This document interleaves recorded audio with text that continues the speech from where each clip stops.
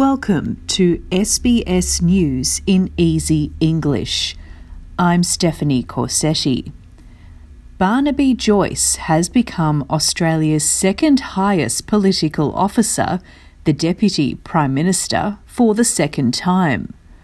Mr Joyce has been officially sworn in during a ceremony at Government House by Governor-General David Hurley.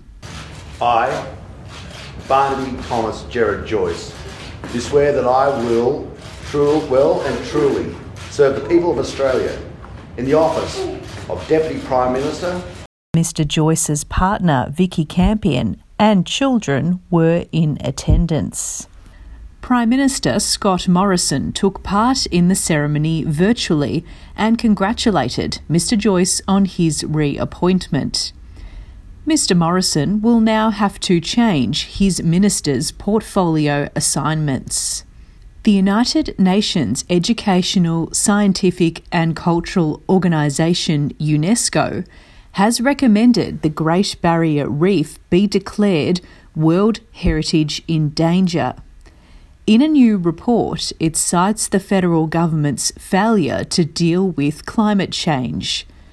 Federal Environment Minister Susan Lee says Australia will challenge the decision. This is a complete subversion of normal process, and we made very clear our strong disappointment, even our bewilderment.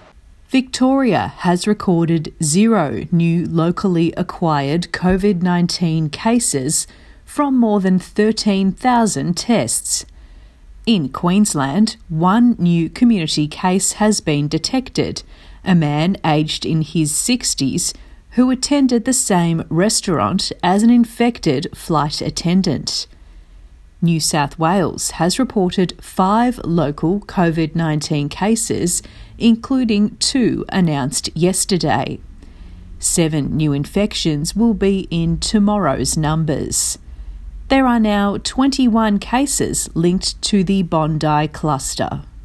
States and territories are easing border restrictions on Victorian travellers just in time for school holidays.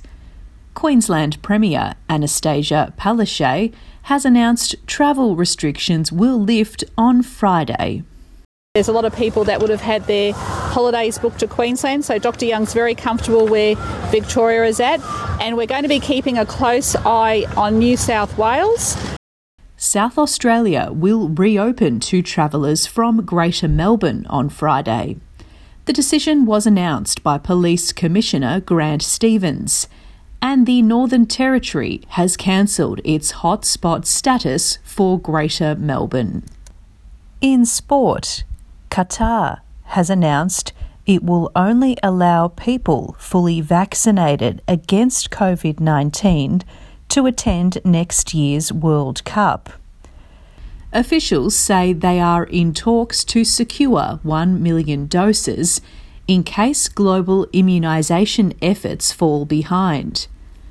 The Gulf Arab state hosts the 4-week tournament in November 2022, with plans to have stadiums full of spectators. This is Stephanie Corsetti with SBS News in Easy English.